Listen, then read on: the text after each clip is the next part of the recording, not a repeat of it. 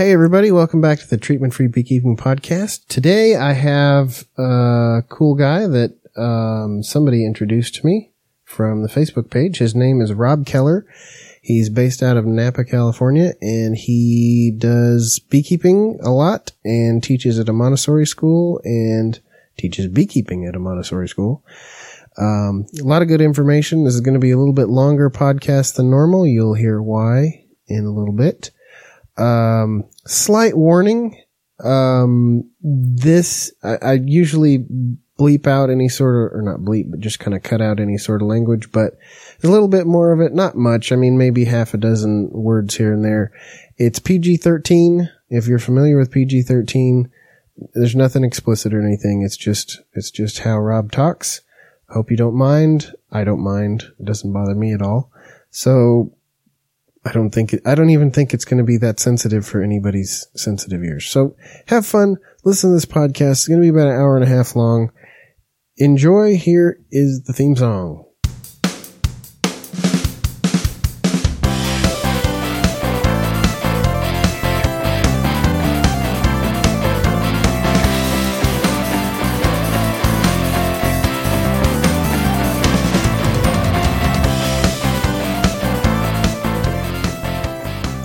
Rob, thanks for joining me on the podcast today. Why don't you tell me how you got started in beekeeping and where you're located and what sort of things you're doing there? Hi, Solomon. Thanks for having me. I am a beekeeper in Napa, California. I came to beekeeping in, a very non-traditional way. Most beekeepers that I know either, have a beekeeper friend or family member or someone who kind of gives them an in-way to keeping bees. I came to it while I was working on my Master of Fine Arts at UC Davis. I incorporated bees into my art practice, and at the time I knew very little about bees, if anything. And, I think the biggest thing for me was that I just fell in love with these little six-legged insects and kind of, dropped out of the art world and kind of picked up on keeping bees.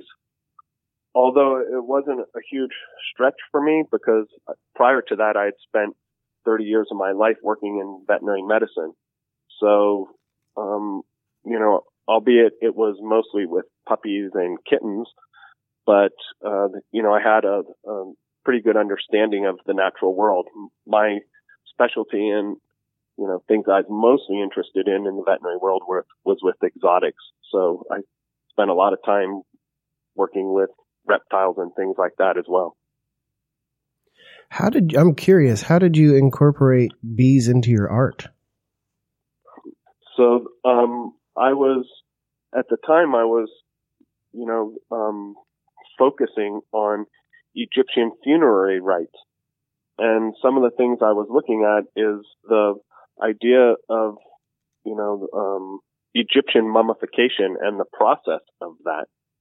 So by the time I got into UC Davis, I had probably mummified 20 or 30 different animals, which kind of is in line with what I was doing in the veterinary field. Although I was really into the natural world, I knew I wasn't going to be a veterinarian. I wasn't interested in being a veterinarian. I had just grown up with it. My mom was in the field, and she was kind of a Dr. Dolittle type. So I always had, all kind of very exotic pets, everything from, a capuchin monkey to my big thing was I really enjoyed turtles. So, I started looking at my life and saying, what's honor and respect for animals? And it kind of worked its way into this project that I had researched everything I could and got very, very interested into, ancient Egypt.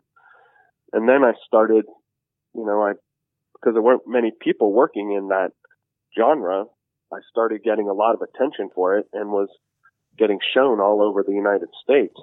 And one of the problems I was seeing was that I could easily replicate the Egyptian process, albeit it was very different here with our climate in, Northern California versus Egypt. But, during the arid times of the year, I could kind of push forward on that process. But when I would show these animals around the country, I would start seeing problems with, moisture problems. So I was thinking, what could I do in a dignified way to seal these objects? And I thought, wow, how about this? I'll put them in a beehive and the bees will surround them with wax and that'll seal them for me. And that just spun off into what is now, I think I've been at it 22 years or something. This incredible fascination with the, European honeybee. Okay, so let me get this right. This is probably the most fantastical thing I've ever heard on this podcast. You, excuse me, you started out with getting a Master's of Fine Arts, and you moved on to mummifying animals in the traditional Egyptian practice, and then using bees to seal up the mummies to keep them from essentially rotting as you're traveling them around the country. We call that, we would get them desiccated and then they would never really rot. It's just they would take on moisture in a way that they don't here, and it wasn't like they would get gross or anything like that because they were fully desiccated. It was just a problem of kind of sealing their wrappings. But yeah, you got it. And I'm not laughing at you. I'm just, this is amazing. This is so interesting. My wife and I are both interested in Egyptology and things just as a passing interest, but this is amazing. Wow. I'm going to ring your bell, man. So anyway, yeah, that's how I got into it. And, I got my, first colony of bees, probably, my first year at UC Davis. And,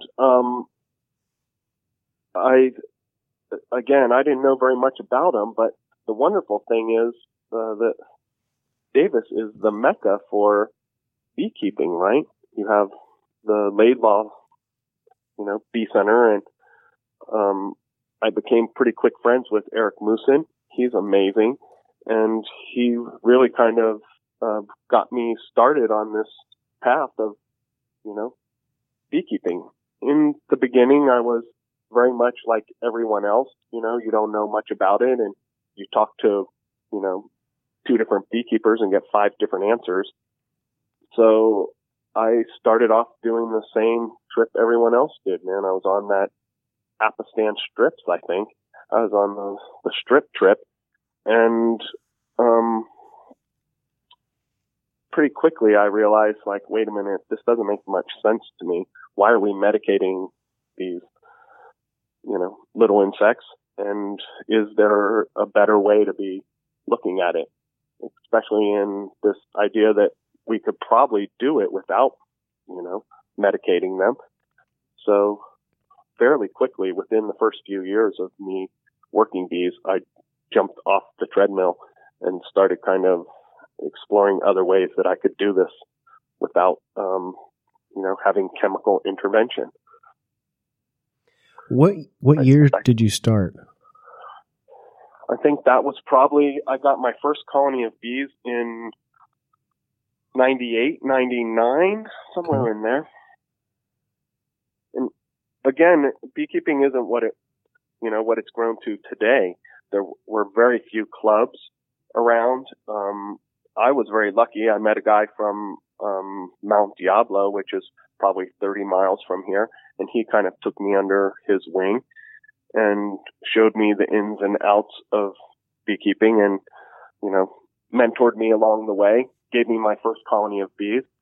And I think maybe at that point I can kind of see me making my biggest mistake in beekeeping was, I went to my neighbors and told them, I'm getting a colony of bees, I just want you guys to know. And that was a huge mistake because at the time bees weren't legal here in Napa.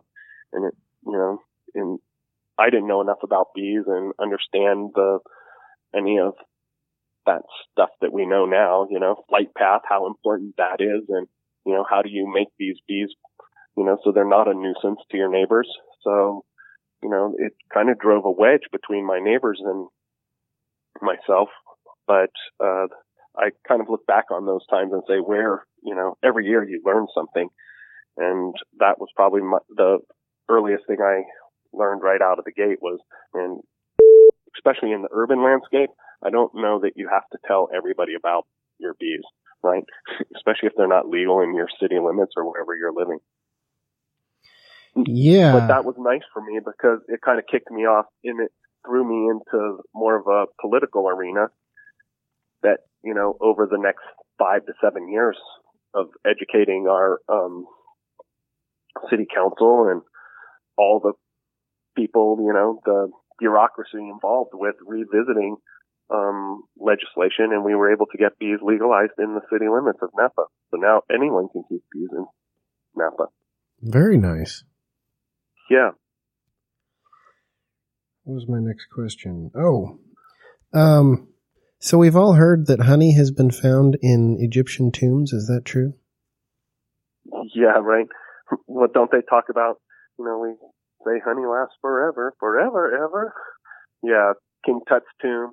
There's stories of, I've read stories of tomb robbers who broke into other tombs and found honey and other surprises inside the vessels of honey. I found that was really interesting to me, but what I found more interesting was the great sun god Ra and how the ancient Egyptians worshipped the sun. And I kind of saw this parallel with bees in that, how they also, the sun is so important to them, in their communication, and everything they do is really based on this big glowing orb in the sky. And that was more of the parallel that I found much more fascinating than the honey, although it is kind of nice to be able to tell people, this is the one product that will last forever as long as you store it properly. Cool. We get actually in the treatment-free community, we get it seems like we get a lot of pharmacists and doctors and people in the medical profession. We get a number of veterinarians also, because people, they start to realize over time, seeing it, the reason why I haven't posted a podcast in about the last month is because I had pneumonia. So I went to the doctor and I got antibiotics, and it cleared up my pneumonia.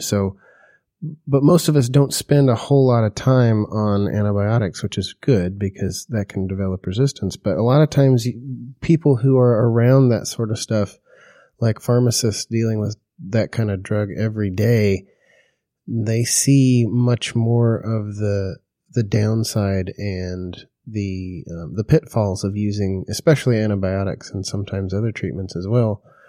So I was wondering if you had any experience to relate from your veterinary background. Did that kind of inform your move toward treatment-free beekeeping? I think overall I would look at it, and I don't have any specifics because I think that, there's something to be said about Western medicine. But, and there was just an overall feeling to me that this isn't right, and it didn't make sense. There was, I get the idea that if we over-medicate, things are going to become resistant, and we've seen that. All the big research is showing that a lot of these miticides are becoming, less efficient because the mites are building a resistance. We're building super mites.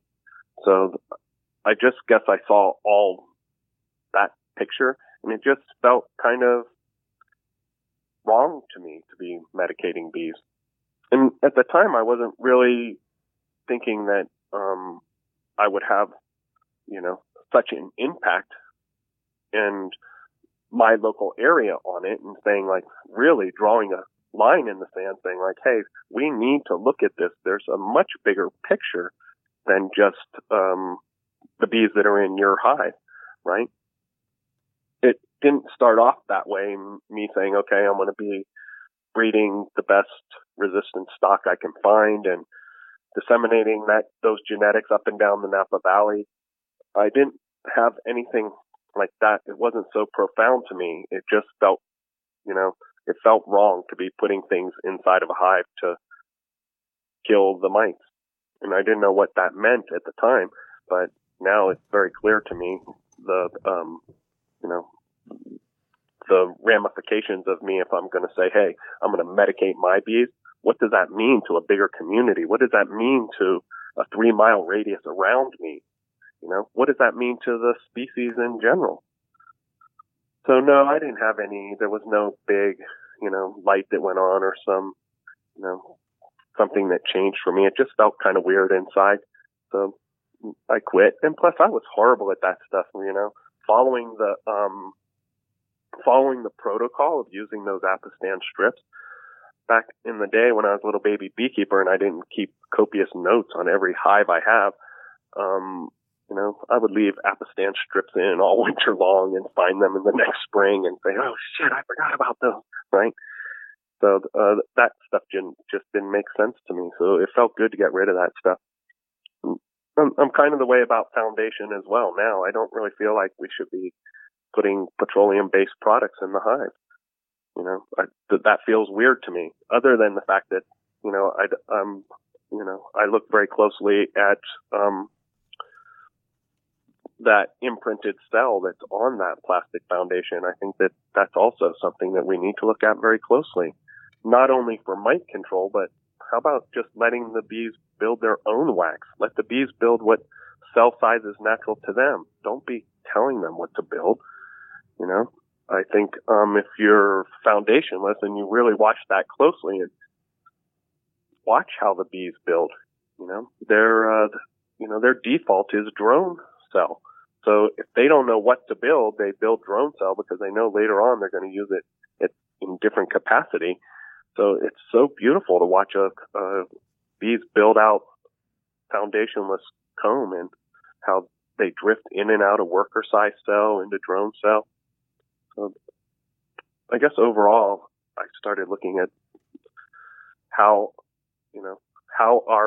what are our inputs into the hive. And I get it, man, that it's not like, they're living in a tree. Although I do keep a lot of log hives as well. I'm fascinated by those, but the Langstroth isn't a log hive, but I think we can mimic some of those things with the use of follower boards and vertical management for sure. I think bees want to be managed in the vertical configuration rather than some of these top bar hives. I don't have any top bar hives at all because I don't think bees want to be managed, at least in my region. It's a Kenyan top bar hive because it works for those people in Kenya, but I think in our region, we should be managing our bees vertically because I watch that brood go up and down throughout the season, according to how the bees are storing their provisions and all sorts of things like that. Yeah, I know what you're talking about. Answer. I hadn't heard on any of your podcasts. Are you into vertical management as well? I tend to find that works the best for me. I've often thought of exploring horizontal hives. I'd like to start some top bar hives and some layens hives just so I can have that experience because I think those especially are good for people who are trying to get into beekeeping without spending a lot of money, which there are a number of people. But any hive design is going to have drawbacks and advantages. I tell people, especially the Langstroth hive is meant for, you in Northern California there, it's literally meant for your climate. It's what it's designed for. It's designed for migratory beekeeping through the southeast and southwest. It's not meant for the cold north, with thin walls and lightweight construction. So I recommend for people further north, you look for either build your own hive that's thicker wood or use one of like the, here's artificial materials, but polystyrene hives are very, very insulating. So that would be better for temperature concerns. But yeah, I think the bees can deal with what they have, but I think they more naturally work into a vertical configuration simply because most of the time they live in trees, and that's what trees do generally. So, yeah, I can totally see that. How about when you look at when bees move into a structure, right? Most of the time, not all the time, sometimes they move into the roof joists or wherever they can move that's more of a horizontal configuration. But I find that most of the time, and the colonies that do the best are the ones that move into a situation that allows them to, in between the interior and exterior wall, between the stud base. Yeah. Those are, and I look very closely at that, and we make, like I said, we're taking a lot of information, recording as much data as we can. How do those colonies do that we take out of the roof joist versus the ones that we take out of the wall? Which ones end up being in our breeder stock, right? What have you found? How come they're in the breeder stock? Where did they originally come from? What was the orientation of that hive?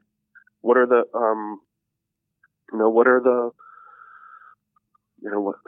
how is that hive set up that they chose? Do you have any general results from that data? No, we just started getting on to moving into that direction. I think a lot of things have really changed for me because in the early days, I was just doing it on my own. And then, it got a little bit bigger than me. So I started bringing people on to help me with this.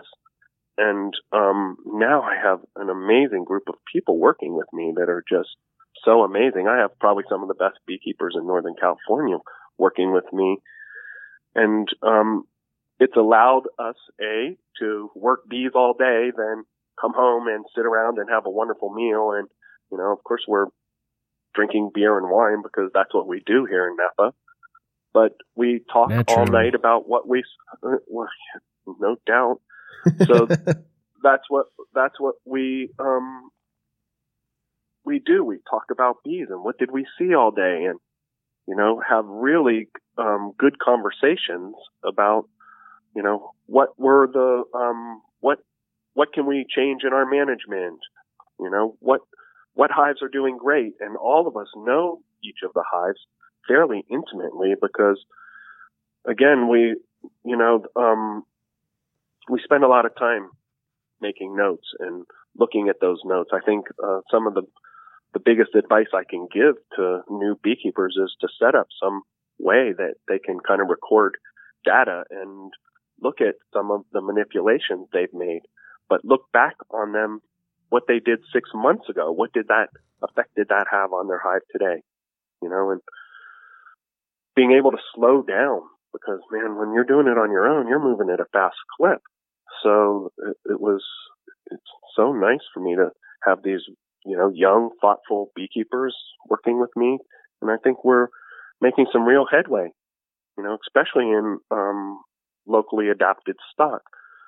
So, I talked a little bit about being foundationless, which is a small part of it, but we're really, really focused on, feeling like, everyone's looking for that silver bullet to deal with this varroa mite.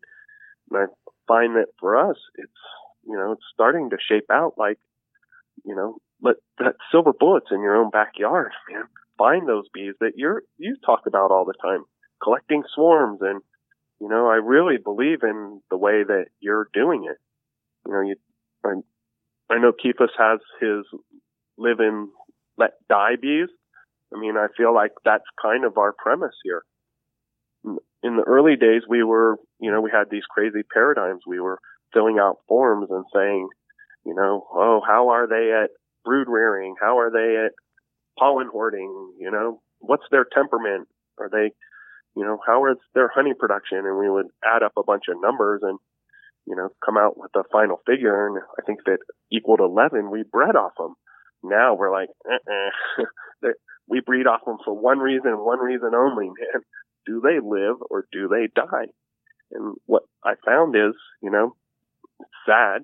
I don't want to be discouraging about it, but I think those numbers are right that I heard on one of your podcasts. About 1 in 10 colonies turns out to be your diamond in the rough.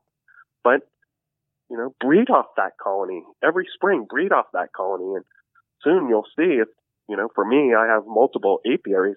I start seeing these trends of these bees that are getting out there. And, you know, we name them. I know you said you don't like naming bees, but for us, we need to name them so that we can identify them. It's not like we're naming them so we can go pet them and get all lovey-dovey, man. I'm down with you on that. I have a kitten for that.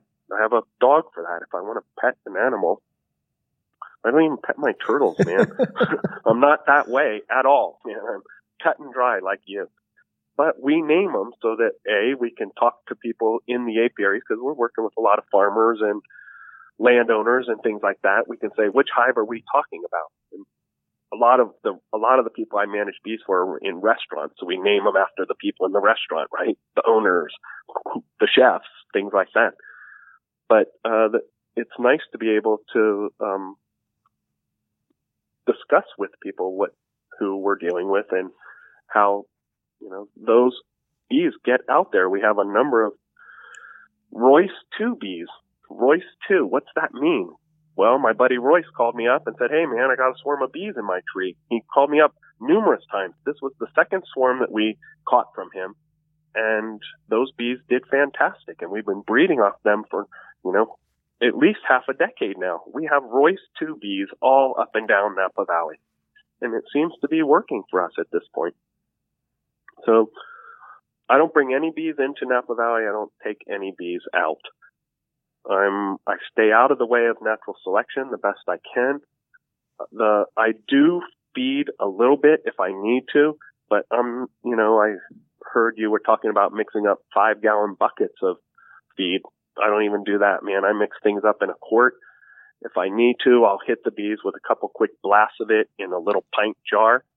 You know, I think you start feeding bees this time of year, you can do them a service if you're careful about it, but if you don't, you just start throwing feed at them, you're going to get a queen that's egg bound, and it's not really going to do you much good in our area, right? Mm-hmm.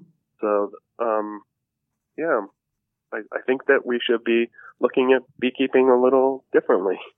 Stay out of the way of natural selection and, you know, do the best you can there's certain things in our management that we really need to look at and say, okay, record keeping is huge. Expanding and contracting that hive, if they need it, is huge. Expanding and contracting the entrance is huge.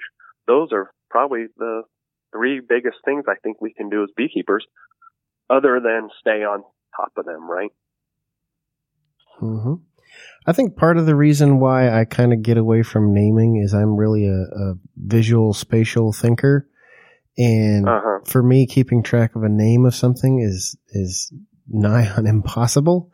It's not just the anthropomorphism, right, though there is that too. But like when I think of what hive is my best hive, I can tell you like it's the 4th hive from the end. Like, yeah. Because that's the way that I think. You know, I think visually. Go ahead. And that's all right if you're only dealing with you, right? Yeah. I think I could kind of manage that too. But if you're working with multiple people like you are. Yeah, 5 people, and we're all sitting around the table at the end of the night. And, you know, and then that other thing is, man, then wine starts to get involved. So you start thinking, wait a minute, that's the 2nd or the 3rd hive from the left. Now we just say, hey, man, that's Chris. We all know that that's Chris. And, you know, we're either loving Chris or we're bitching about him, right? That's the way it goes. Like, what can we do to make Chris better? Like, what's going on with Chris? That kind of thing. So, yeah, overall, I think, we're getting to a better place. But what I find is, Solomon, the more I'm out there, and, this next weekend coming up, I'm going to a conference over in Alameda with a bunch of guys I never heard of. I did kind of Google them and see who they were, and Michael Bush, of course. Mm-hmm. But I look at these guys and I think everyone really has amazing things they're doing. And I'm not bugging, man. I'm just saying that, like, I don't find many people that are looking at the whole package, right? Like, you have Kurt Webster out there in Vermont, and what he's doing is epic, man. He's absolutely epic in what he's doing. But I think he's bringing in a bunch of those Russian bees, right? Hey, Evelyn, how are you? And I think that we need to look at the whole picture and say, okay, treatment-free is part of it. There's amazing beekeepers out there who are treatment-free, but then they're not looking at locally adapted stock. Or then you have people that are really focused on locally adapted stock, and they're not looking at the treatment-free side. They're treating their bees. I think you need to have both sides of that coin covered. And, part of it is also accepting the loss. Because, I'm not going to post up here in front saying I'm not losing bees, man. I'm losing bees and, I lose I'm not hives. losing them exponentially. Yeah, I lose hives, but it's part of the process. People ask me what my yearly loss rate is, and I'm like, well, 5 to 20%. It's normal. That's right. What it is. Well, also, Solomon, I'm seeing something here very different over the last 2 years. Being committed to this treatment-free thing, I'm not losing my breeder stock the way I was. I'm not losing bees because I'm not losing my breeder stock. Mm-hmm. But this year, for some reason, man, I'm losing as many bees to queenlessness as I am to Varroa-associated viruses. It's crazy. I'm at about 50-50 now. It's nuts. You'll go into a hive. There'll be no brood. They may have tried pulled together a little dinky queen, but, I'm losing queens, and I think it's due to the fungicide.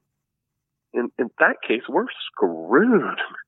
I'm not going to, it took me years to get these guys to lay down a cover crop for me because every inch of this valley has been dedicated to grapes, which I'm loving, man. I'm not bugging on that either, but it's a desert out there for a bee, right? It took us years to have them lay down cover crop. Hey, man, plant something in your hedgerow. And about those roses on the end cap, they are tired, man. That's done. Plant something on that end cap that's going to get me some forage for these bees. Mm-hmm.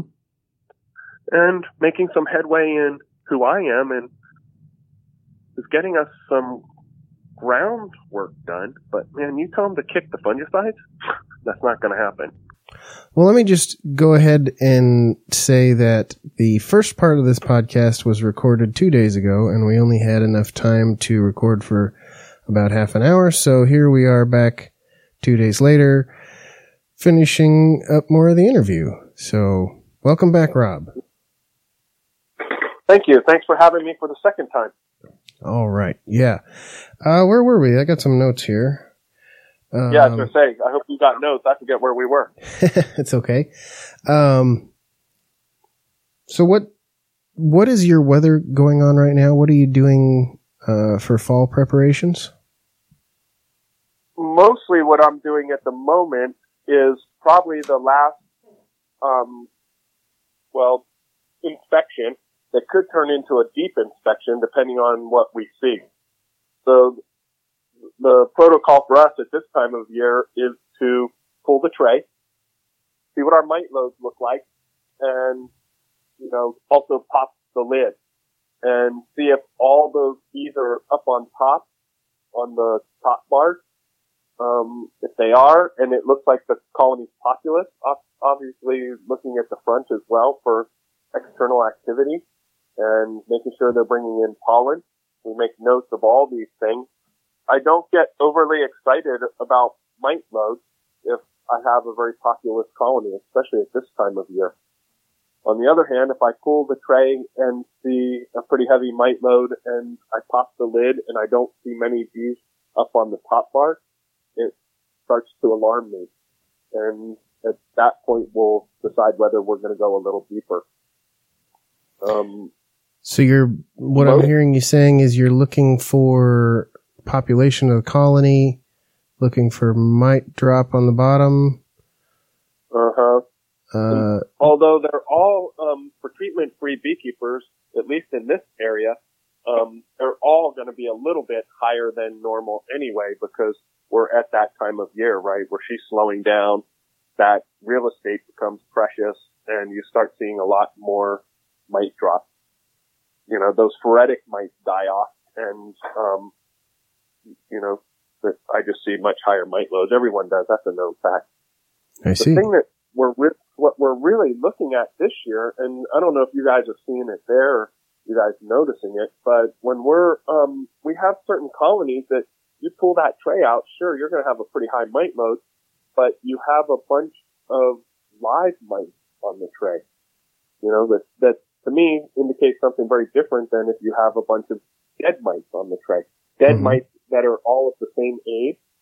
You know, you can roughly get an idea of how old they are and their sex by their color. So if I see a tray that has a bunch of mice on it that are alive and obviously moving, I start to we're making a pretty big red star on those and saying, okay, let's see what those things look like when we come out in the spring. They may end up getting thrown quickly into our breeder stock. Fast track them. So what you're seeing with the live mites is you're interpreting that as they're actively shedding the mites. Or grooming them, you know? I think, right. You know, you've talked about it in a number of your podcasts about some of the mechanisms that you like to see in in the bees as far as dealing with varroa load. You know, there are ones that we look at very closely, them uncapping the cell and recognizing that there's a varroa mite in there, a varroa family, uncapping them and then either dragging them out or just liberating that larva, kind of knocking down the population that way. Right. I guess I don't know about that ankle biter thing, you know, I haven't seen much indication of that. We do throw the mites on microscope and look at them.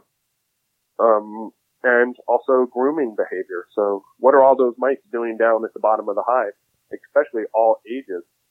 So in my mind, I just want to it feels like every year I pick one or two things that I can really focus on, you know, and besides what plants we're going to do for the season. But, you know, I tend to focus on one or two things that's going to improve my beekeeping and, you know, make it a lot easier for the bees. So we're working with them, not against them. Right. So that's kind of our protocol at the moment. This year for us, that varroa mite run fast and furious.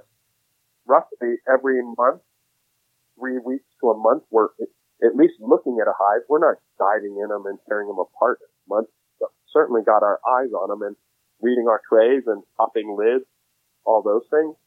And some colonies were just busting 3 weeks a month ago, and I went in them earlier this week, and man, they're CTD, we call it, circling the drains.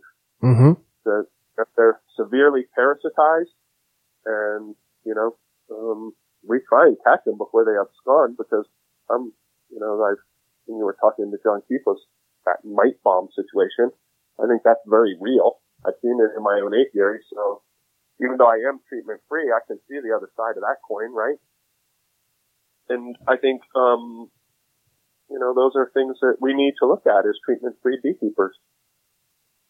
So one of the main thing that I'm seeing is this varroa mite came on fast and furious this year. Within 3 weeks, it would drop a colony, where sometimes you would see colonies kind of linger, and then you knew that they probably weren't going to make it through to spring. But this year, man, it came fast. I'm not sure what that was all about. So you don't have an explanation as to why you think that's happening? Why it's happening quickly this year? I'm not sure, really. I mean, we got so much on our plate.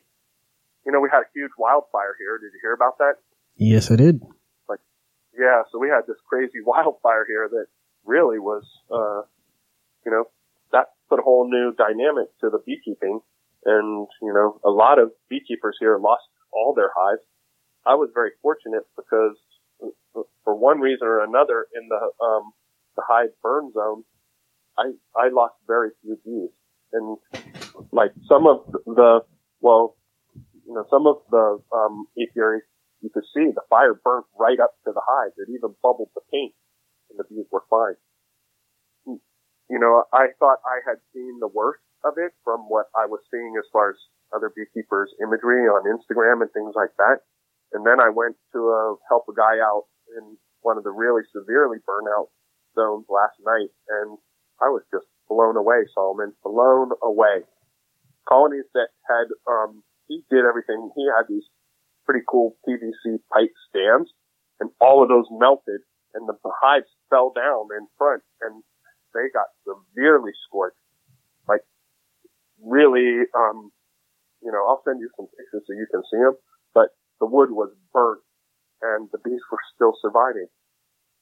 I was like dumbfounded. I'm like, this is crazy. Albeit they're only on 2 or 3 frames, but, the bees had survived. There's queens in there. She's laying really, I think with these fire shoots, she'll come out and be laying a little slow, but yeah, it's nuts. So that almost makes a little bit of sense to me because, bees' natural habitat is in trees and forest fires. Mm-hmm. Natural forest fires are a regular, normal occurrence, especially here in the Northwest. We're kind of famous for having a lot of forest fires, and we did have a lot of forest fires this year. But in natural old growth forests, the fires burn at low intensity, mostly at ground level, only consuming grass, brush, and dead fallen trees. So it seems to me that being able to survive that sort of thing would be a natural trait for bees to have. And if you look at things like if you look at Japan with the Vespa wasp, the bee's defense against the Vespa wasp is to increase the temperature of the hive up to like 117 degrees, whereas the wasp can only survive 116 degrees. So, and I've heard stories from guys like Michael Bush when they have had super high heat waves so high, in fact, that honey is dripping out of the hives because the wax melts and it can't hold it anymore. And the bees are still able to survive that. It's not good for them, but they're still able to survive high temperatures. Right. I think, I agree with you on all those, but when I saw these particular colonies, I thought for sure, like the comb was all still intact. We did have a heat wave too, where I had experienced some of that, collapsing of comb earlier this year. And even that, I thought that it was a big deal, at my own personal apiary where the fire got so close. But for these, I was just like, wow. I had what I was seeing in my own apiary was nothing compared to this particular, this setup. So yeah, man, we're doing a lot of that. We're doing what we're calling fire checks, just going out there because there was a heavy smoke in the air. The visibility was probably a good 50 or 100 feet ahead of you for a number of days. Wow, so yeah. we were, I wanted to make sure that there wasn't any problems with the bees. I'm sure they were very confused, but overall, I didn't see a whole lot of short-term problems. I don't know what the long-term is going to look like as far as, will these queens continue to, we still need some winter bees. So hopefully they'll get up and start laying a little bit more. Yeah, we didn't get smoke. Go ahead. No, you didn't get smoke on yours that bad? We didn't get smoke quite that bad. Our visibility got down to maybe quarter of a mile, half a mile. It got to the point at certain times where you literally couldn't see the sun. You knew where it was supposed to be, but it wasn't there. But not quite down as low as 100 feet. oh, it got crazy here. Everyone's shit's burning up. Like, that fire was furious. It was really interesting because it was very indiscriminate, you know? It burned with a fury, like nobody's business. And when I say that, you would see where, you know, friends of mine's houses used to be there, and all that's there now is a chimney. Nothing else. It burnt melted metal, everything. So a lot of that stuff was in the air, right? All those pollutants, and you're not just talking 1 or 2 houses. And then, you know, in some places, 5, 6, 7 houses, and it was fairly significant. That's I think a lot of those pollutants in the air. And then, you know, you would leave and go, try and go down to the Bay Area. Napa's about 45 minutes or an hour from San Francisco, and it was even bad there. Like, everyone had to wear respiratory masks. I was down there Labor Day weekend to see a baseball game, and it was smoky. It wasn't that bad, but it was definitely smoky down there, even though the fires were up here. It was kind of interesting. Well, wait a minute. Where are you from, Solomon? I live in, I'm in Medford. In where? Medford, Oregon. Oh, nice. Wow, you're in a nice part of the country. I like it. Yeah. So that's kind of where we're at on our management schedule. You know, we're starting to downshift a little bit. I know that, you know, they talk about beekeepers having the winter off. I don't know if that really happens for me. I'm pretty much a full-time beekeeper. Not if you're taking care of your equipment. Right. Exactly. That's what I was going to say. You're taking care of equipment, but I'm still accountable for probably, you know, 100 and a half colonies. So people want to know what's going on with their bees even in the winter. That reminds me, I still have swarm traps sitting in the trailer in the front yard I need to bring in before it rains tonight. Oh, yeah, we're going to get rain, right? We'll take that. Yeah. I think it's going to hit us tomorrow. So as long as it's a nice light dusting that kind of saturates the ground a little bit, that'll be perfect. What we have to hope for is we can't have a severe rain that's going to cause a lot of runoff. But yeah, so we're fixing gear, reading books. You know, I met with some other big beekeepers today from Marin and Sonoma. We do have a treatment-free group. We started to see issues with our local clubs in that, you know, there's that huge wedge that's being driven between beekeepers, the ones who treat and the ones who don't. And, you know, we're not bugging on them or trying to harsh, but at some point you say, we don't really have a whole lot in common with them as far as our management practices. So a number of us kind of split off and started a tri-county thing between Napa, Sonoma, and Marin. And, you know, I met with 2 of the other gals who are founding members of that club and, you know, just trying to catch up and see what's going on. One of the ladies had gone to Apammonia and was talking about what was happening over there in Turkey. I think that's the kind of things you start doing now, spending more time with beekeepers and building woodenware, obviously. Yep. So I have all my woodenware is custom built. You know, I feel it's really important to have adequate ventilation and sufficient insulation. So I have everything custom built. And as I was telling you, we're really super sensitive about making note of everything. So my tops are kind of like a migratory top that are a little bit oversized, but they have a huge vent in the back. So imagine you can slide this thing forward and backwards, depending on how much venting you want. And it's got a space underneath a galvanized lid that you lift up, and it's like a little school desk in there. So it has all your records. It has, you know, pencils, a pencil sharpener. It has a series of entrance reducers and, you know, bubble pack, that insulated bubble pack and sheetrock to keep it cool. Mostly I'm not really trying to keep it warm in the winter as much as I am trying to keep it cool, because I found that if I didn't do that and keeping my bees out in Napa's midday sun, I found that a big contingency in my workforce would be out collecting water rather than being able to be foraging for nectar and pollen. Right. Propolis. So I felt that I wanted to give as much relief to them as I possibly could. What other customizations do you do? The other thing that I find really important is I have my bottoms built, and we came up with a design that you could do lots of 2x4s. So it was really easy to get length of 2x4. But more importantly than that is the trays are galvanized metal.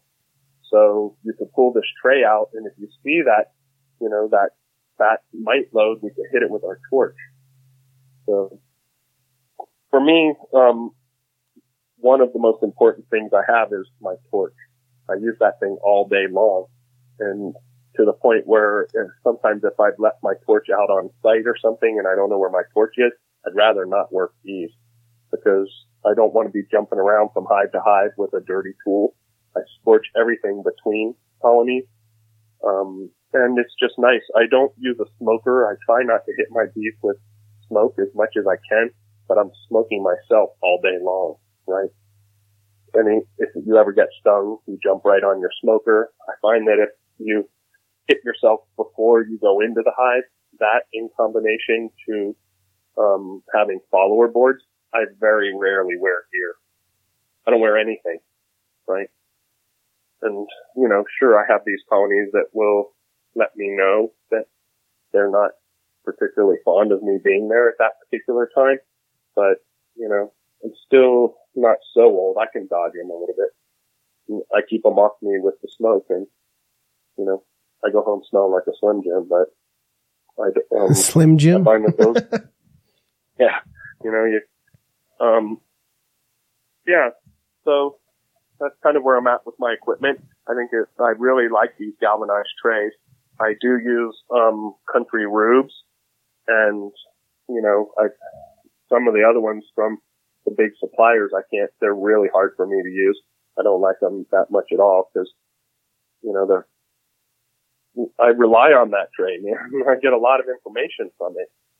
Once you really understand the monitoring tray, you do need to go in your hive. And I'm not saying it's not a replacement for a hive inspection, but pretty much all the information you need at any given time is on that tray if you understand how to read it properly. Can you describe the whole bottom setup to us? I have a screened bottom board with, what is that, 1/8-inch mesh. We cut the mesh specially for our bottoms so they tuck into the front so we don't have any problems putting in reducers. Underneath that, I imagine there's probably 1.5 inch, 2-inch space. And then there's a groove that you slide this metal tray in. And, that tray, has a series of bends in it. I work with everyone here locally to build my equipment, but a guy in particular is my sheet metal guy, and he's come up with a series of angled bends that will allow you to push that tray in deep enough that water can't shed back into the hive. And I find that I wonder about how other people do it who don't use screened monitoring boards, and how are they getting a pulse on what's going on with their bees? Because you can get so much information. I think they were mostly designed for mite inspections and getting an idea of what your mite drops were.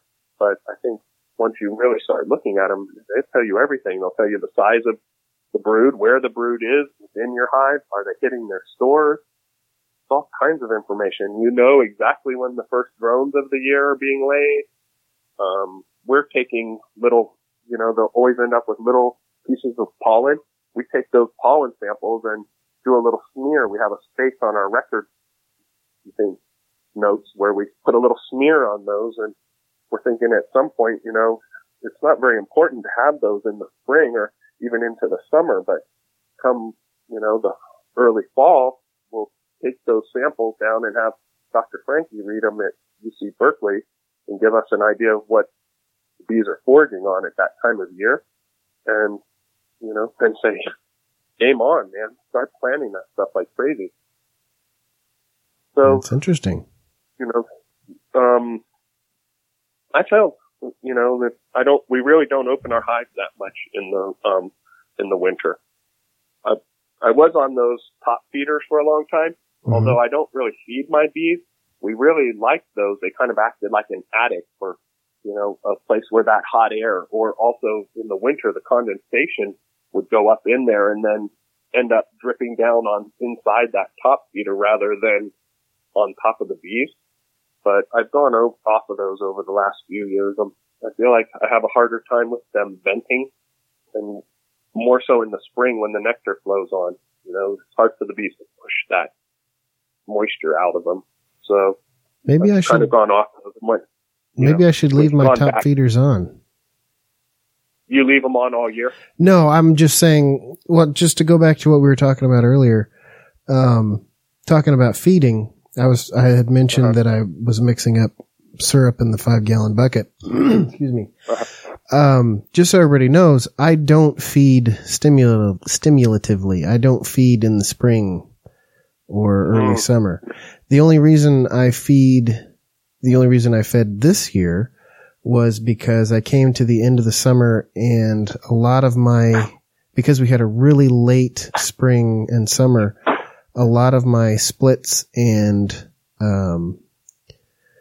swarms that I had caught had virtually zero stores. So what I was trying to do was build up a little bit of stores while they still would take liquid feed in September. And then later after, you know, maybe 1st of December or whatever, I'll start looking at some of those first year ones and maybe give them some granulated sugar. But the long-term hives, I don't feed them. I only help first year hives, really. Unless I need everybody to survive for expansion means, which is kind of right now what I'm doing, but I'm kind of getting past, since I moved here to Oregon, I'm kind of getting past, that stage where I need every hive to survive so I can multiply from. I've got 25 swarm traps. I caught like 8 or 9 swarms this year, which is, you know, 1 in 3 is pretty good. Did pretty well with that. So I've got plenty of supply of bees. My bees are getting adapted to this area, so they're starting to thrive.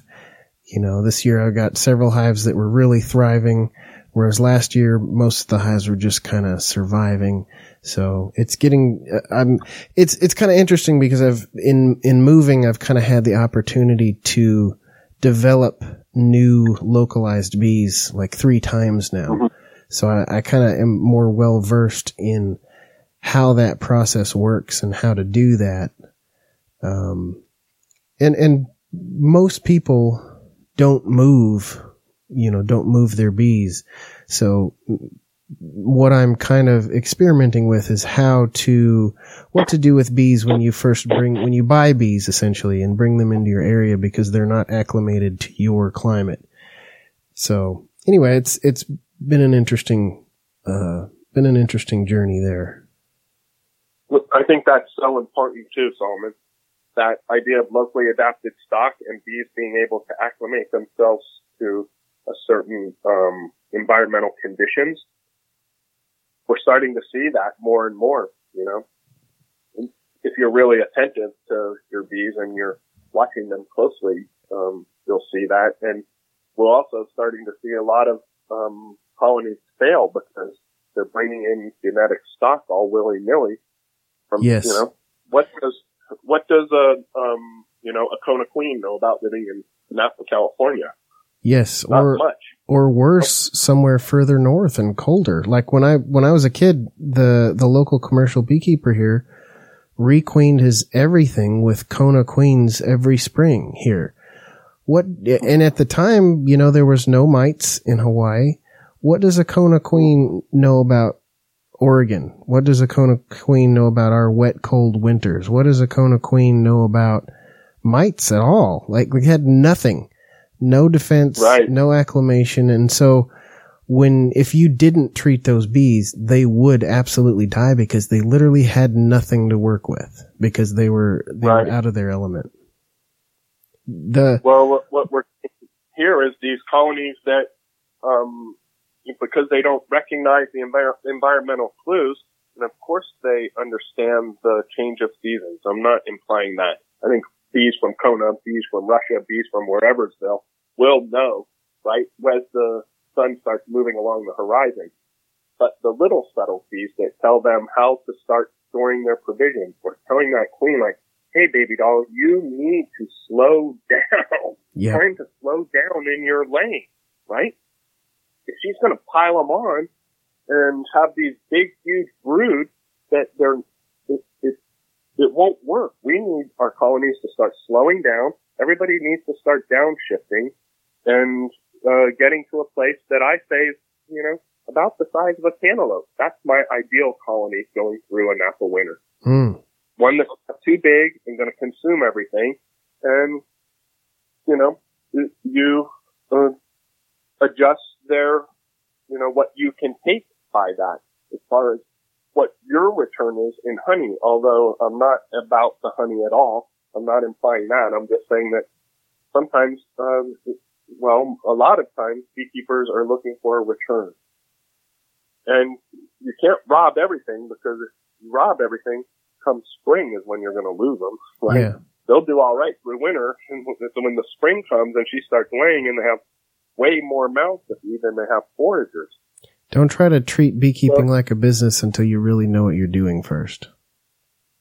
Right. And it's just kind of our protocol here, looking at the bees that have acclimated. Again, I don't move anything out of Napa Valley. I don't bring anything into Napa Valley. All I've been doing is acquiring bees here locally through swarms. Although, I'm blowing in my hand and like throwing dice. It's a gamble, man, especially bees of unknown origin. However, that oak tree that you've been collecting bees off for the last 4 years, those tend to be a little bit better as far as reliability. I find that most of the time with swarms, I let them build up a little bit, and I'll take that queen away. I don't throw her out with the bathwater. I watch her, but I'll use that workforce to introduce a queen of proven stock, and then let that, I just essentially need bulk bees. So, and then I watch those queens, but very few of those swarms of unknown origin end up in my breeder stock. Mm-hmm. Some do. I do have a couple. I don't want to say none of them. We do a lot of cutouts, man. We're really good at cutouts. And my crew and I, I think some guys like football, some guys like basketball, some guys like cheerleaders, other guys do whatever they're doing. For us, the guys I hang out with, man, we love doing cutouts. So we'll schedule them on a Friday night. And, that's how we're acquiring a lot of our local stock as well. The longer I do this, the more I recommend that people get local bees. If you want to start beekeeping, get local bees. If you bought bees last year and they died over the winter, don't make the same mistake again. If you bought bees this year and they're going to die over this winter, don't make the same mistake again. Use that equipment that's now got great bee smell on it, and put up swarm traps. Get involved with somebody like you who does cutouts regularly, who might be willing to, give you a frame of brood to start a new hive with out of that. Your local bees are the best bees. There's no Russian bees or no ankle biters or VSH or whatever else that's going to be a magic bee for you, because those bees all come from somewhere else, unless you live like right next door to Marla Spivak. Get your local bees and get them for free, and let them figure it out. Let them do the treatment-free thing. They will weed themselves out, and they will present themselves to you when they've been proven. And there's no reason to break the bank and try and throw money at it, because it's you keep doing the same thing, you're going to keep getting the same result. Right. The one thing that I differ a little bit on that, Solomon, is I don't share stuff between bees. Sure, I hold on to those pristine honey frames that I come across that are nice, pure white wax, because I'll use those to catch swarms in the spring.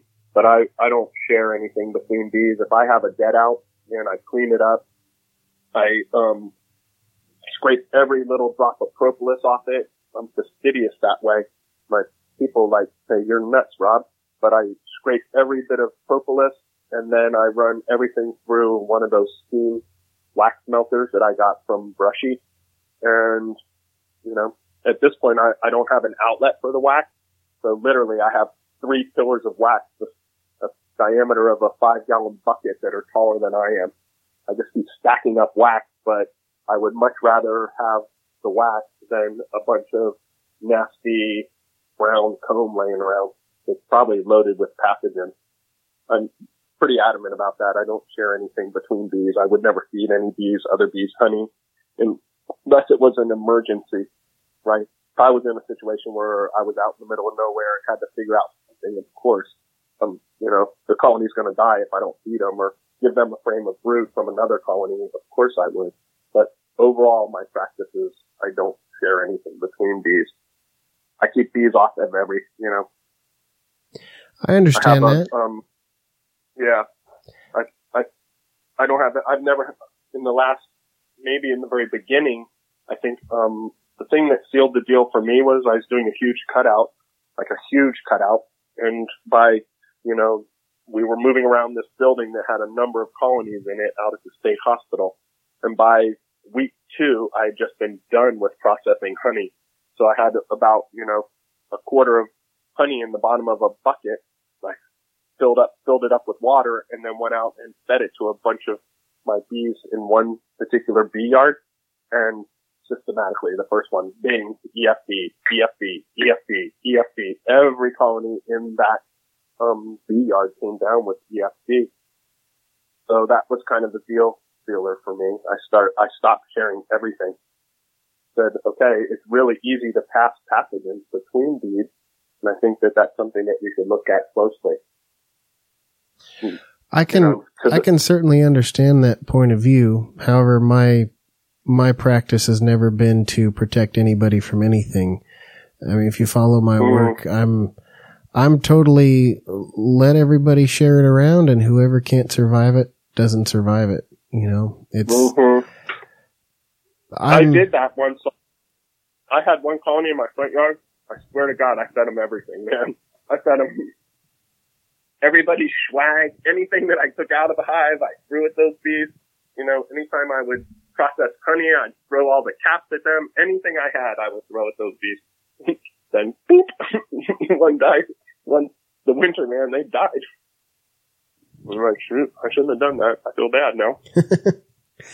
Well, I haven't experienced that. I very rarely I've never had any sort of foul brood disease. I occasionally will get a hive that gets chalk brood. And you were also asking, how do people deal with not having a tray to look at the bottom? And my answer to that is just, I don't care.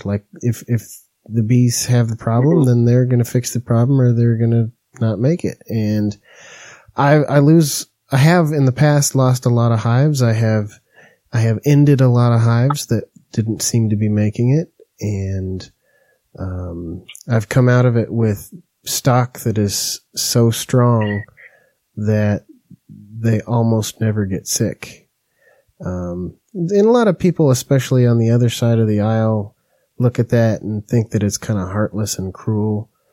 But that's really how bees survive in the wild. I mean, a hive dies, they get robbed out by another hive, they pass pathogens around, they drift around, they'll back and forth. Honey gets stolen by one hive, goes to another hive, dies, goes to another hive. It's just, nature is kind of brutal from our perspective. And so I just let them do it. And I guess I spend a lot less time worrying about what's going to happen and just keep bees, you know? Right.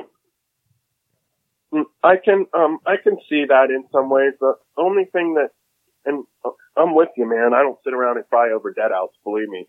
I don't sit and cheer either. It's sad to me, but man, I believe that the same thing you're talking about is one of your podcasts. Like, you don't want those bees in your gene pool, right?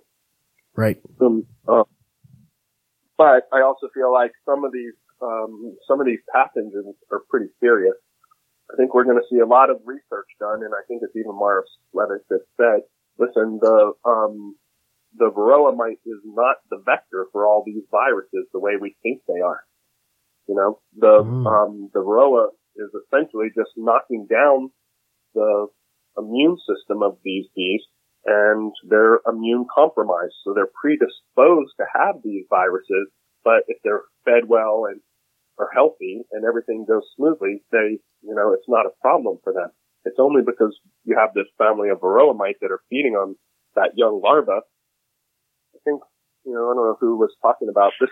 We've had many pests and pathogens come through beekeeping, but this is the first one, this parasite that actually punctures the skin and feeds off the bee, right? Mm-hmm. So I feel like in some ways, maybe a colony would be all right given normal circumstances, but you throw a comb of brood at them that's just riddled with pathogens, it's not fair, man. You're going to knock them to their knees. They're not prepared for that, So I just do my best to stay as clean and as tight as I can possibly be. I also I'm a firm believer in this idea that, hey, Solomon, I don't know how to tell you, but they're not your bees. You may have paid for them, you may have them housed, all of it, but they're not yours, man. They're not mine. They're not his. They're not hers. They're not that other guy listening to this podcast. They're our bees, right? They're feral. Everybody, they're all our bees. And we all have to get to that page. So you have these guys that are treating, and it's super frustrating to me because I look at it and say, hey, what impact am I having on you? Right? Little or none. I'm doing you a solid, man. I'm spitting out good, strong genetics, right? What impact are you having on me? And of course, it's a big bone of contention because people are like saying, my bees, and they're not their bees. I mean, open mating is the kingpin, right? It'd be very different if they were like other forms of livestock that, it's not a problem if you your husbandry and you want to do chickens and whatever husbandry you want to do is fine, man. If you want to be a gross ass chicken farmer, that's all good. But, as long as I don't come over in your chicken yard and walk around, then come home and walk in mine, there shouldn't be a problem. But with bees, it's a whole different thing because of your drones are hooking up with my queens. And what it means now, especially in Napa Valley, because everybody's getting bees and it's like everywhere else, is that, I got to look at this real estate and say like, okay, this means I need a boardwalk, a park place, and a couple of railroads all in a row, right? So that I could rear queens at one end and flood drones at the other, and hopefully my drones are mating with my queens. And it shouldn't be like that. That's also, you talk about treatment, that is, in a way, a form of mechanical treatment. Mm-hmm. But I don't know any other way around it other than, I don't know. I'm in the master beekeeping program at Davis right now. And Elena and Bernardo are telling me, hey, Rob, man, you want to get ahead on this game? You're going to be artificially inseminating. And to me, that seems like a much further jump in the way of natural selection than me, at least trying to control what drones are mating with my queens, because I don't want my queens mating with swag from the other side of the tracks.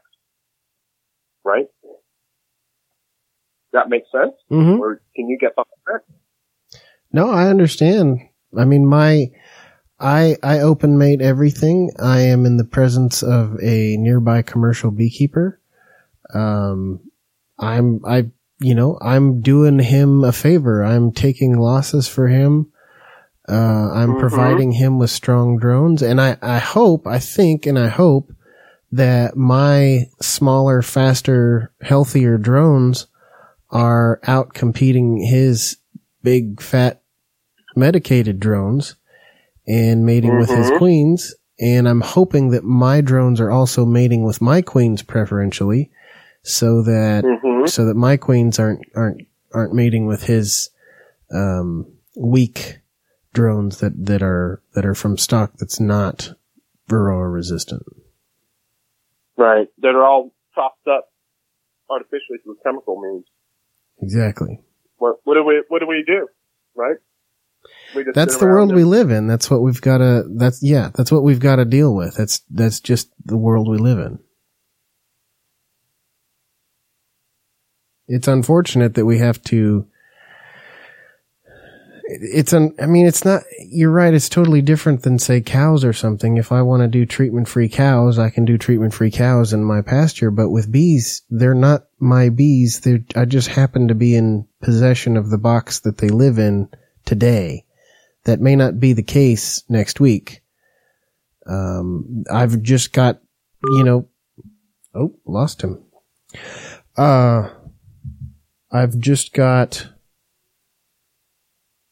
I've got bees are wild animals. They really are. Let's get him back on the phone here. Oh, there he is. Are you there? Yeah, man. Why'd you hang up on me? I don't know what happened. We got lost. No problem. I'm kidding, man. I treat. I swear, I treat. I'm just like all those other guys. But yeah, all I was saying when I lost you there was, that you're right, that bees are wild. They, we can't, the old Eddie Izzard, stand-up routine he's talking about, he wants to be a beekeeper, he wants to keep bees, he wants to put them on strings so they get honey and they come back here. That's not the way it works. You can't keep them in a pen. I've said for years, they're not like rabbits. They shouldn't have to be fed. They're not kept in a cage. They come and go as they please. They mate out in the wild as they please. So the thing we can do is get out of their way, stop propping them up so that they can interact with nature in the way that they're supposed to. Right. Well, I agree with you 100%, man. I hate that puppy and kitten theory. Well, you'd give your dog a shot if they were sick. You're like, yeah, my dog's not running around the neighborhood. Maybe it'd be a little different if I had a dog that was running around the neighborhood looking for all those other dogs in heat, or I had a cat that wasn't castrated or neutered running around. It might have a different spin on it, but, it's not a puppy and kitten situation. And I often hear that, especially the saddest thing is when these big players get up in front of, at these bee meetings and symposiums and things, and that's their standing point. You're like, it doesn't hold up, Solomon. You get it. I get it. I think a lot of people kind of get behind it because they feel like, yeah, that's right. If I did have a dog, I wouldn't stake it out in the backyard and open a can of Old Roy and feed it like that, But they're not. They're not puppies and they're not kittens. I think we need to kind of acknowledge that. I think one of the bigger problems is getting everyone on the same page, right? That's the hard part. How do you convince the majority of beekeeping community that treating is not only not necessary, but also detrimental to the species? You got it, man. That's the thing. You got a couple of problems in the way, right? You have these migratory guys, and it's a lot bigger than us saying, okay, we're gonna, close down the borders and, not let any bees into the state of California. 2/3 of the nation's bees are here every year. Because, it's a way bigger problem, right? Mm-hmm. You rip the rug out from under agriculture, it's all going to fold in on itself. I just don't know how to do it responsibly. I think I was listening to one of your podcasts. A number of guys that are treatment-free that are migratory, but overall, majority of them are not. And I think that's a big problem. I think it's going to start at the grassroots level. People like us saying like, hey, wait a minute, can we please just pump the brakes here for a minute and see what's going on with, let's all get on a solid platform of, bee health and then see where we can build from there. But I'm a little bit concerned, man. I'm a little bit more concerned for you, Solomon, than me, because my kid's 13, so I got a few years on you. I'm worried for our kids. I think you and I will get through it, man. I don't know if they will. I get it. We're coming, and I don't mean to beat the environmentalist drum here, but just some information that I've learned this past week. You can't really call yourself an environmentalist if you eat meat, especially beef, because the way the world works, there's just not enough room to make food for all the humans anymore the way that we make food now. If you took the average food consumption for an American, to have the acreage to feed everybody, you need the entire surface of the United States, you need all of Central America, and you need half of Canada. And as everybody knows, most of that land is not farmland. So really, we are hogging a huge amount of the world's resources, and it's something that's not sustainable. And, the almonds with the bees is just a symptom of that. You can't, it's one of my favorite sayings that I've been saying recently is the conditions are perfectly designed to produce the results. What we have now with the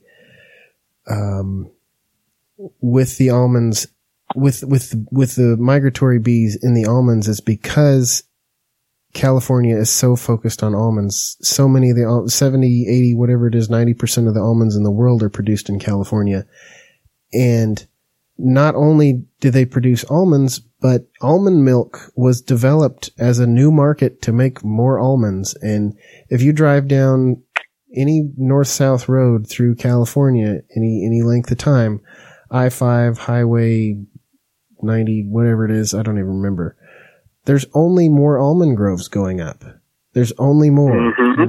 I've lived here, I'm 34 now. I lived here for the first 21 years of my life and the last 2 years of my life, and driven back and forth through California a number of times in between.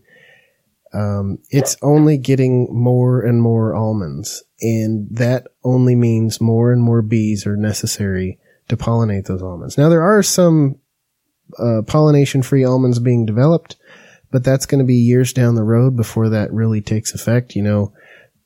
Plant-based, tree-based agriculture especially has a really slow turnaround time, and the pollination-free almonds that they have right now don't taste very good. So it's going to take some time before they turn that around. So the only way, there's really no way to stop it, because as more bees are needed, the price is going to go up and more people are going to get into it. The existing companies are going to expand to fill the demand, because the commercial beekeepers, most of them can't survive without pollination. It just pays so well. They get half of their operating budget for the entire year from 1-2 week stretch of pollination in California. It's hard to, like, I don't know where we're going to go from it, because there's little we can do about it. I don't even know what to do. We talk about that, man. Where's the light at the end of that tunnel? There's no light at the end of that tunnel, man. And it's really bad, because most of those almonds aren't even staying here. I'm sure they make almond milk, but I wonder what the percentage of the almonds that go to almond milk, man. They're shipping them all over to China because they need a cheap protein source, because they've overfished. So it's way bigger. It's all starting to, we got to come up with some serious answers. And we need that Jane Goodall for bees to get out there, man. Where is she? Or Che Guevara, one of the two. Who's going to throw that first Molotov cocktail, man? You're going to have to to be you, Solomon, because if I do it, they already know I'm the outspoken one. They'll know it was me. Well, I'm the one with the podcast and the big Facebook group, so I don't know. No, I don't know, man. It's a little bit scary. It's like guerrilla radio right here. Right. We just have to keep a PMA, positive mental attitude, not let it beat us down too hard, and just continue moving in the direction that we're in, and don't get pulled into the dark side. Accept your losses, and do like you're doing, Solomon. You're doing a huge service, man, getting this out to so many people. And those of you that listen to the podcast, you know that I'm a student of the human condition, the student of brain science, and there's a pretty basic fact about human decision making that you can see all around you if you look, and that's the fact that we really don't change unless we have no other choice. Right? The reason why governments, religion, historical institutions, they don't make major changes unless there's major problems to turn around. With politics right now, people are wondering, like, what's going on? Both sides are really unhappy about the direction we're going. But if you slow down and you get people to talk to each other, no matter what side of the political aisle you're on, we all really want the same things. We just can't meet anywhere on how to get them. Mm-hmm. Yeah. I just also think that it's a consumer-driven society, and the almighty dollar is the bottom line. Mm-hmm. So until some of those other things change, which, I don't even know how that'll change. I live in a very, very expensive place. It's crazy expensive for me to live here. It is. Owning property here is expensive.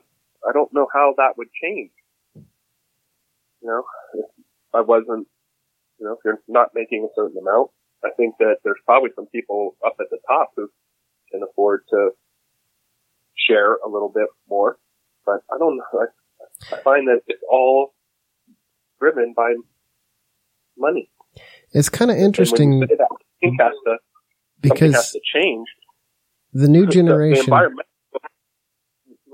People younger than me are seeing this, and not even doing it on purpose, but economists and people are starting to notice that the millennials are not embracing the traditional models of how to do things. They're not buying houses. They're not settling down and having kids. They're moving toward an experiential based lifestyle rather than an ownership based lifestyle. So I think there are things happening that are going to change. And as we become the old people, embrace the direction the next generation is going rather than sitting back and pointing fingers at the young kids about how they don't do it the way that we used to do it. The reason they don't do it the way we used to do it is because it's not the time that we were in when we did it. Complaining about the youth is facile. It's simplistic. It's your parents complained about you. Why don't you change the narrative and instead of complaining about the young generation, embrace them? I'm not talking about you personally. I'm talking to the audience. I was going to say, wait a minute, man. 2,500 of you. I think, we have to figure that out and kind of give the new stewards the tools they need and help them out, because they're definitely going to need help and they're going to need hope. So that's what I mean by don't lose hope. Keep that positive mental attitude and, keep moving forward on the things that we're talking about today and your podcast cover and your Facebook page cover. I think that that's our best case. We're going to have leaders rise to the top, and hopefully they'll come up with solutions to some of these problems. I don't see myself. I don't really see myself as one of those leaders. I'd like to be, but I just don't necessarily see myself as that person. But what I can be as I get older is be an elder in the community, that the next community that those leaders come from. And that's where I hope to find my place in the coming decades. Well, I don't know. I got a number of years on you, man. So I don't know what my role is exactly. I want to keep, I want to keep moving forward on the path that I'm headed in. I want to, when I'm not managing other people's hives, I work at a Montessori school. So 3 days a week I spend, teaching adolescent kids the vocation of beekeeping. Great. And, so I really cherish that. It's sacred to me to be able to work with these kids. And, I've been at it now 11 years at this particular school, and it's so wonderful when these kids come back, I have 3 or 4 of them working for me now. That's hugely important, because what I'm seeing in, when I travel around and do talks and seminars and things, the beekeeping community now is only old, and it's only getting older. People my age and younger are almost absent from those meetings, but there's a new crop of kids that are teenagers right now. They're not even adults yet, who are going to be the next generation of beekeepers. And those are the important people in this conversation. Absolutely. And, I feel really proud of that I can offer that to my community, my area, is this helping to form the next generation of beekeepers that'll be coming through the valley. And you're right. I think there's a lot of things that the younger kids really enjoy about it. They're fully engaged, and they totally understand this method of keeping bees, and they get behind it 100%. A lot of my best genetics are up there at the school, so we're working with strengthening the genetics right there on the school ground and applying it to their other curriculum. So I feel like with that part of it, we're at a good place. Just how do you get the leaders, the ones who are driving all this, to, figure out that it's not sustainable? I don't think they can, because it's so financially driven. Well, right now I don't have the answer to that, so Rob, do I, man. Is there anywhere that we can find you on the internet? The website, Facebook group, anything like that? NapaValleyBeeCo.com. NapaValleyBeeCo.com? Yep. All right. Do you have any books or anything? I'm reading good books. I just got one called Mr. Bee Pollen Myself. Okay. Pretty interesting book about pollen. I don't have any books myself. I'm waiting till I get a little bit older, and kind of waiting for the guy who showed me everything out here, Serge Lebesque. I want him to write his book, man. It would be a little bit, jumping the gun. If I was to try and do a book or something, I would let him do his, and he's the one who made me the beekeeper I am, most certainly, and a number of other beekeepers around here. Mm-hmm. So I'm not too on to doing a book right now. I don't know what my next thing is. Do you have a YouTube page or anything? YouTube channel? No, I should, huh? No. Couldn't hurt. I'm dragging on all that stuff. I hear the young kids love YouTube. Yeah, that's maybe what I should do, huh? Maybe that's a project to do with the Montessori kids. Maybe so. Get a YouTube going. But no, mostly I do have a presence on a website, and I do Instagram. So Napa Valley Beeco. Napa Valley Beeco on Instagram. Oh, and could you send me those pictures? Uh-huh. If you want to No send me those pictures, I'll include them in the show notes so people can see what you're talking about with anything. Send me all the pictures you want and I'll put them up in the show notes. You're awesome. You're doing a great job, man. And if you ever roll down here, or I'll look you up if I roll up that way, definitely stop in and see me. Let's spend a day. Oh, absolutely. If I'd known you when I went down to see that baseball game, I would have stopped by because I drove right through Napa on my way back. So. Oh man. Okay. You got a friend in Napa, man. Awesome. Well, Rob, thank you so much for being on the podcast with me. No problem. I appreciate it. Thank you. Hope to have you back on again soon. Yeah, just let me know. I shall. Thanks.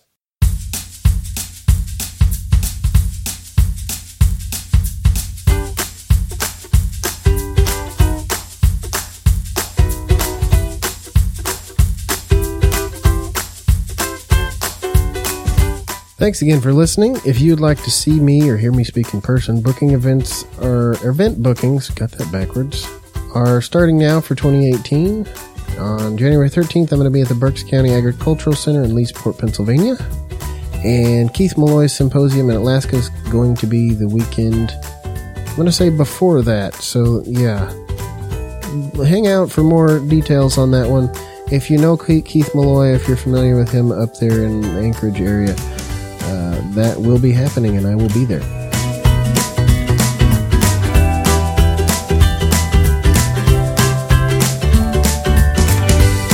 No 5-star reviews this time. If you leave me a 5-star review on iTunes, I will read it on the show.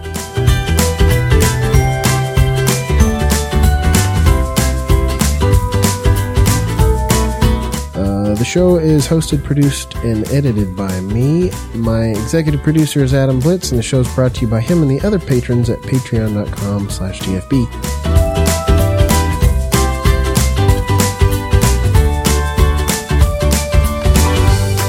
If you want to support the show, you can become a patron too and get access to the TFB Pub on Facebook, which is a closed group for supporters of this podcast and the rest of the TFB stuff.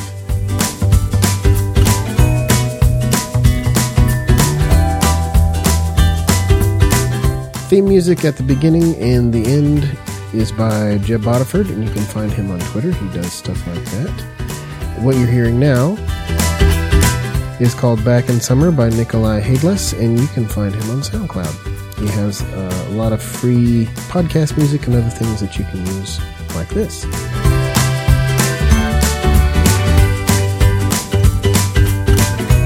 Facebook group is at facebook.com/groups/treatment-free beekeepers. The Facebook group admins include Tony Holmes, Scott Offord, and Michael Cox. Moderators are Jason Bruns, Adam Blitz, Ed English, Chris Andrews, Mike Mahar, and Christina Chilcott, who is a guy, in case you didn't know.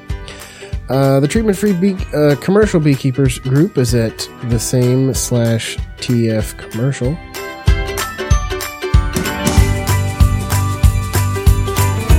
And you can find my treatment-free beekeeping videos at youtube.com/treatment-free beekeeping.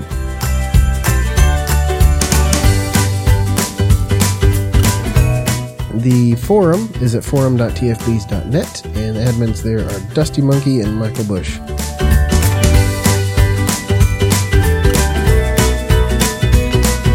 My website is parkerbees.com, and sometimes I blog at parkerbees.blogspot.com. Thanks again for joining me. I'm Solomon. Please share and rate this podcast whenever you get a chance. It helps other people find the show. And have fun keeping bees, because if you're not having fun, maybe take up camping.